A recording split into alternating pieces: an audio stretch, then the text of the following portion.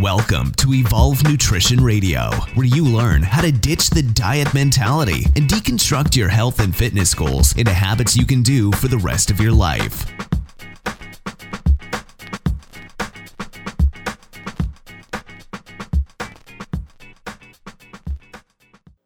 Hey folks, thanks for tuning in, and I want to welcome you all to another episode of Evolve Nutrition Radio. I'm your host, Alex McMahon, and this is episode 2, Should You Be Intermittent Fasting? So as of late, I've gotten a lot of questions from people about intermittent fasting and about ketogenic diets and what my personal thoughts are on them and how they fit into that person's personal plan. And to be honest, I thought that I've gotten enough of them lately that this would be a great platform for me to kind of share my thoughts and my own personal experience with intermittent fasting. I recently did a blog post on ketogenic diets, and I'll be doing probably a podcast on it here in the future, but that would probably be a fun podcast to try to get somebody else on it that just knows way more than me, to bring other people a lot of value and to give you exposure to another expert in the field that would know a lot more on the subject than I personally do. So when it comes down to intermittent fasting, essentially it is avoiding calories for a certain period of time and then consuming all of your calories within a specific window.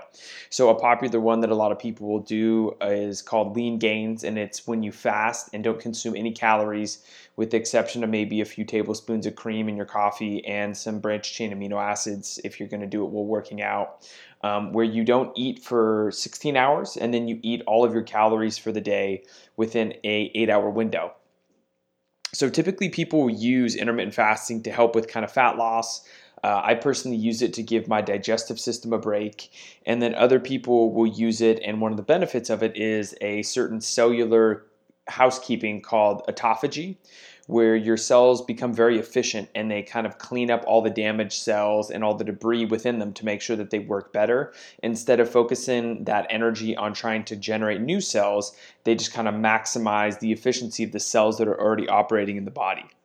So one of the things that I really want to stress here is that when you're deciding whether intermittent fasting is going to be a good approach for you or not, think about it in terms of intermittent fasting is a approach, and there are lots and lots of effective approaches out there for people that get you to where you want to go. So if you try intermittent fasting and you figure out that you feel like crap on it, that you don't do very well, your energy is just bottoming out, try something else, because the thing is, it's one approach, but there's a ton of effective approaches out there that will help you to get to your goal.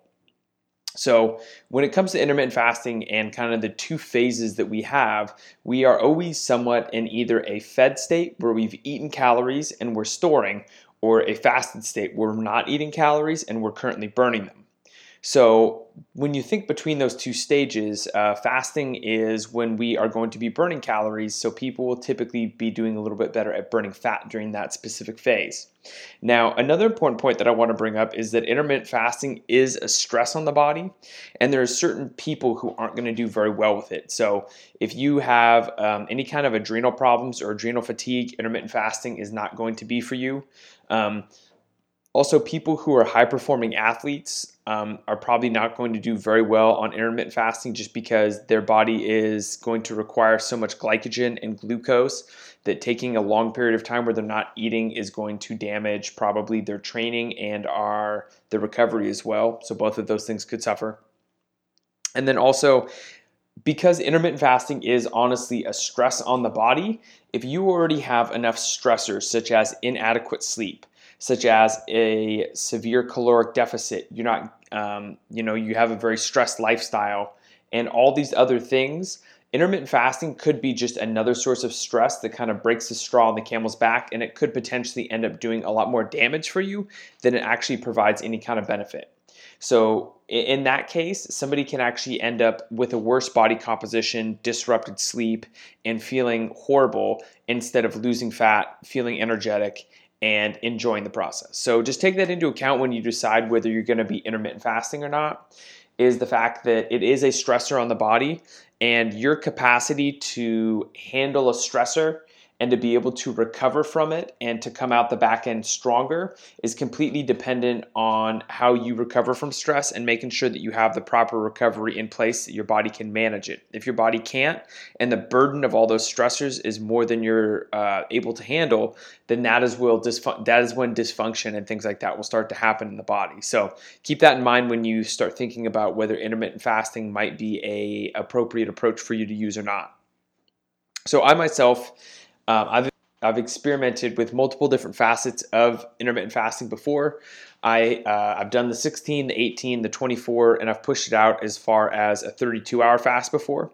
And I typically do mine to give my digestive system a break because digestion is something that I've always kind of struggled with. So I noticed that I do a little bit better when I have 2 bigger meals and snacking if I need it than if I do 3 meals. I usually have my workouts in the morning as well. So I don't like to work out with a full stomach. So I'll typically have a little bit of coffee and then go right into my workout. And then afterwards, I'll have some branched chain amino acids and I will fast until lunchtime, which is usually right around noon. And it just digestively works for me. I do a lot of my creative work, like my writing and things like that in the morning. And I feel a little bit more cognitively sharp as well. So that's what works for me. I'm not saying that that's going to be the best approach for you, but that is personally kind of what I do. And then afterwards, typically what I'll do is my lunch will look a little bit more like some veggies with a source of starch if I've worked out and lifted weights in the morning and done some conditioning. If it's just conditioning, I might do some veggies and fat and protein. And then at nighttime, I'll typically always have my biggest portion of carbohydrates to make sure that I have some glycogen in my muscles because I'll be working out the next day. So I'll typically always do that. It just makes my digestive system feel a lot better. I've been playing around with carbs and fat and things like that. And I'm going to do an entire podcast in the future kind of on my evolving thoughts on ketogenic low carb diets and my results as of late when I've been increasing the amount of carbohydrates that I've had in my diet. So stay tuned for that. But kind of reining things back in, let's get back to talking about fasting. So the chances are pretty good that you're already doing some form of a fast every single night without even realizing it. So if you're sleeping roughly 7 to 8 hours a night, you're already engaging in a little bit of a mini fast. So typically people will take that into account. So people always want to maximize on that. So usually folks will cut off eating right around 8 or 9 if they're doing a 16-hour fast. And then they'll sleep throughout the night, they'll wake up the next day, and then they will either skip breakfast or they'll have black coffee or coffee with a couple tablespoons of cream in it. And then their first meal will be either around noon or 1 o'clock. So there's a lot of different variations when it comes to fasting, kind of like I touched on a little bit. So there's the lean gain style where people will go 16 hours fasting, all their calories within a 8-hour window. There's another one popularized by a guy named Brad Pilon, and it's called Eat, Stop, Eat, and it is where you'll eat, and then you'll do a 24-hour fast, and then you'll eat again. So typically he advises that you do 1 to 2 24-hour fasts throughout the week, and it's a really easy way to create a caloric deficit and to also just give your body a little bit of a break from eating. So we're going to be touching more on the hormones and things that go into why it could be beneficial to give your body a break from eating a little bit later in the podcast. So the different variations of fasting, they all include either extremely restricting calories or entirely removing them for a certain period of time. There is another form of fasting, which isn't actually full-on fasting because you will be consuming calories, called the 5-2 diet. And it's where somebody will eat normally for 5 days, and then for 2 days, they'll consume very low calories, I think somewhere in the range of 500 calories for the day. So, there's different lengths of fasts that people go through. It's been shown in multiple studies that the real magic starts to kind of happen in the 14 to 18 hour mark for a lot of people. So that's where most of the fast will actually have you at, is going a minimum of 16 hours and as long as 24. Some of them start to get, when they start to get a little bit long, some of the benefits can actually go away and it can start to do a little bit more damage to people. Then again, everybody's totally different. Everybody's a bio individual. So a 72-hour fast could, severely cause somebody to bottom out. Another person, it may actually provide some benefit, but it's just proves that nutrition is so individual. Everybody's context really does matter. And part of the reason that fasting hasn't really gained or gotten any popularity with people is the fact that our society's been kind of sold on the idea that you have to take a certain supplement, you have to eat a certain food, you have to, vilify a certain macronutrient to be able to lose fat. And it's all kind of predicated on the diet, on the idea that you need to buy something to be able to lose the fat. Whereas something like intermittent fasting is entirely free and doesn't require you to buy any products at all for it. And you can still lose fat doing it. But the interesting thing is that most people have been following the idea that you need to consume smaller, more frequent meals throughout the day because it has a metabolic boost to it, essentially. They think it boosts your metabolism. However, that isn't necessarily true. The interesting thing is that anytime you eat, your metabolic rate will be slightly boosted because your body is always going to have to contribute a certain amount of calories to digest and break down foods that you eat. And the macronutrient profile of those foods that you eat, the amount of carbohydrates, the amount of fats, and the amount of proteins can slightly differ the amount of calories you'll burn in those meals. But if you have a meal that is calorically identical and macronutrient identical, the amount of calories that you would burn in response to that meal, known as the thermic effect of food, would be the exact same whether you broke that up into 6 smaller meals or 2 bigger ones. So the whole idea that it boosts your metabolic rate to eat more frequently throughout the day is just kind of flat out false, assuming that meals are calorically and macronutrient-wise the exact same. Let's start covering some of the benefits of intermittent fasting. There's some really interesting things that happen in the body and to people when they decide to fast for a bit. And one of the cool things that I actually have experienced is that it does get you in touch with real hunger. So I think a lot of the eating that people do throughout the day isn't necessarily because they're hungry. I think a lot of it has to do with habit. It has to do with boredom. When you are abstaining from consuming any calories really and you're not going to eat, when you do eat, it really makes you kind of understand what the true feeling of hunger is, and then what on the outside of that is actually just snacking, what is boredom. And I think that's really good. I think that we are a society right now that kind of suffers from overabundance. We have calories that are way too easy to get, and that's reflected in a lot of the health challenges that we have as a society right now. So I think that from time to time, experiencing true hunger and getting in touch with what that actually is has benefits to it, because then it lets you know, I may feel a tiny bit hungry right now, but I can actually wait a little bit to eat if there's poor quality foods or if I'm traveling or something like that. So it really does give you a lot of freedom around foods because you don't feel like you have to eat every 3 hours. You have this freedom where hey, this isn't really that strong of a hunger signal. I can put it off for a tiny bit of time because I'm going to wait for better foods, or I'm traveling and I don't have the time right now and I know that I won't be able to sit down and be in a relaxed state when I do eat. So I think that it just gives you a lot of freedom around food and really gets you in touch with your hunger signal a lot better. One of the other benefits is that it helps you to decrease body fat and body weight. And so we're going to be covering a lot more in detail how it actually does that. But one of the main ways that it does it is through some of the hormones that are upregulated that will actually help you to burn fat. And then with fasting, it's an easy way to create a caloric deficit. So that means it's an easy way for you to eat fewer calories without actually having to diet every single day, without actually having to go through and work really hard at it. You can just kind of consider intermittent fasting, an easy way to eat fewer calories and still, not suffer as though you're dieting. So I think that it's an easy way to do that.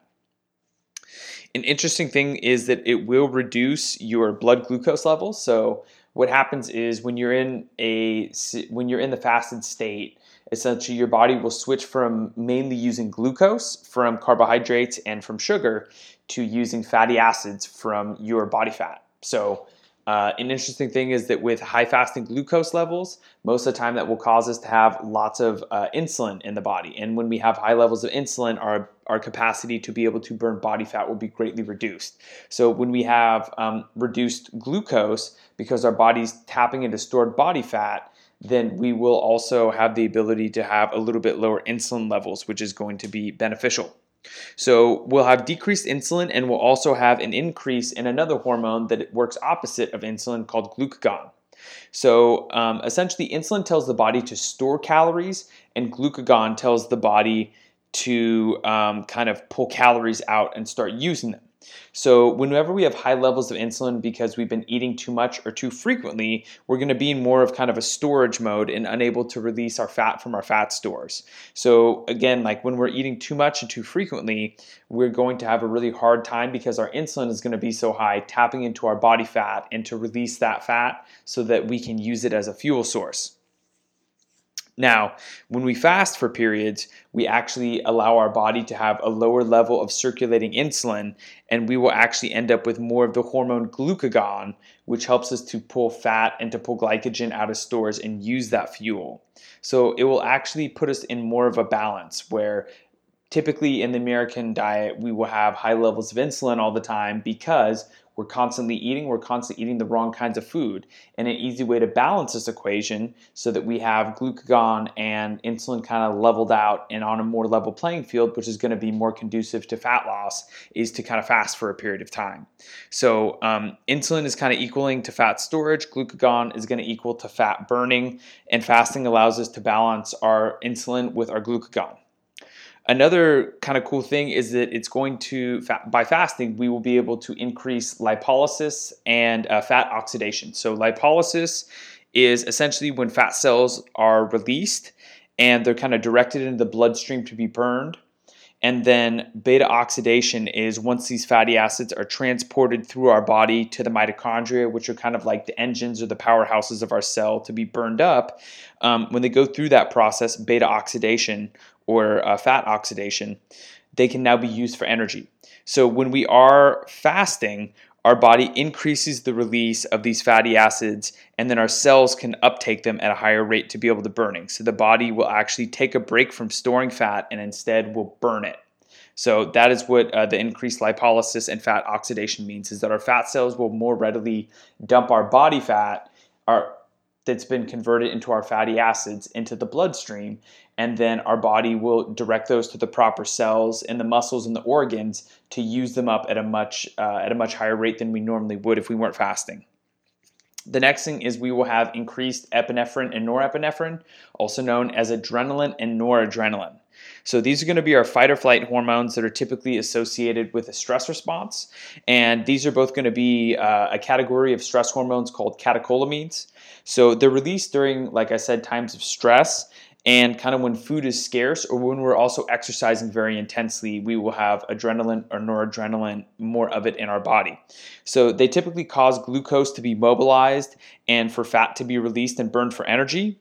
And they're also kind of what allows us to feel awake and alert. So that could be part of the reason that when people are fasting, a lot of folks will note that they feel cognitively a little bit sharper. I think that's part of the reason that I enjoy doing it. And then that's why I like to write after I've been fasting for a certain period of time, is that I do feel a little bit sharper. I feel cognitively my ability to concentrate and to get a lot of work done early in the morning is kind of improved.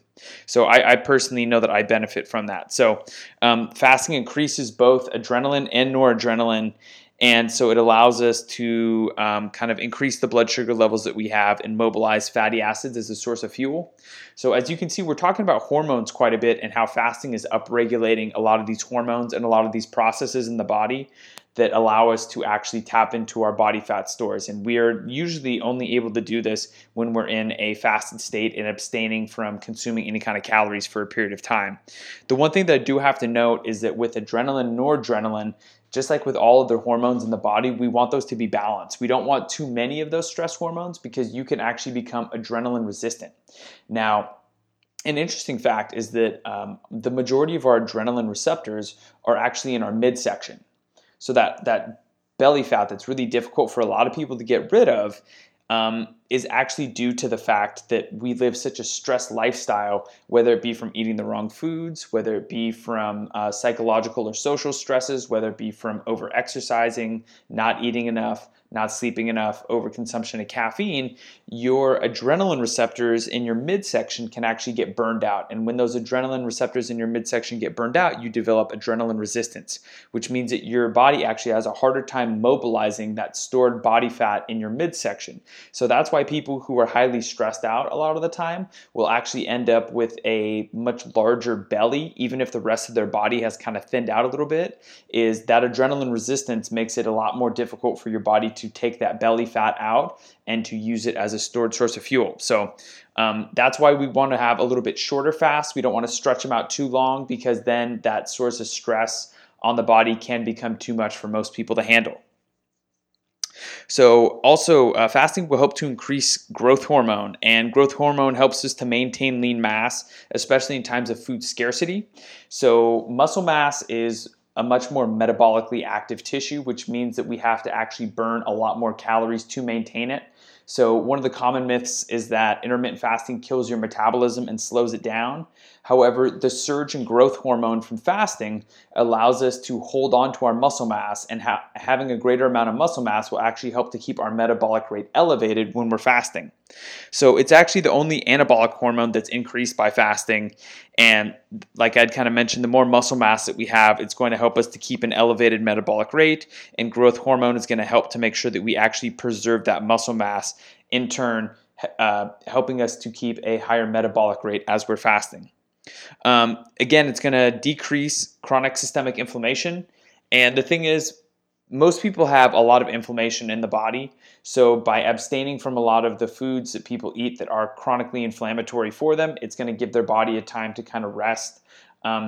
Interesting fact is that with inflammation, a lot of the modern problems that we have in our society, a lot of the diseases that we have, are actually somewhat rooted in inflammation. However, inflammation isn't bad.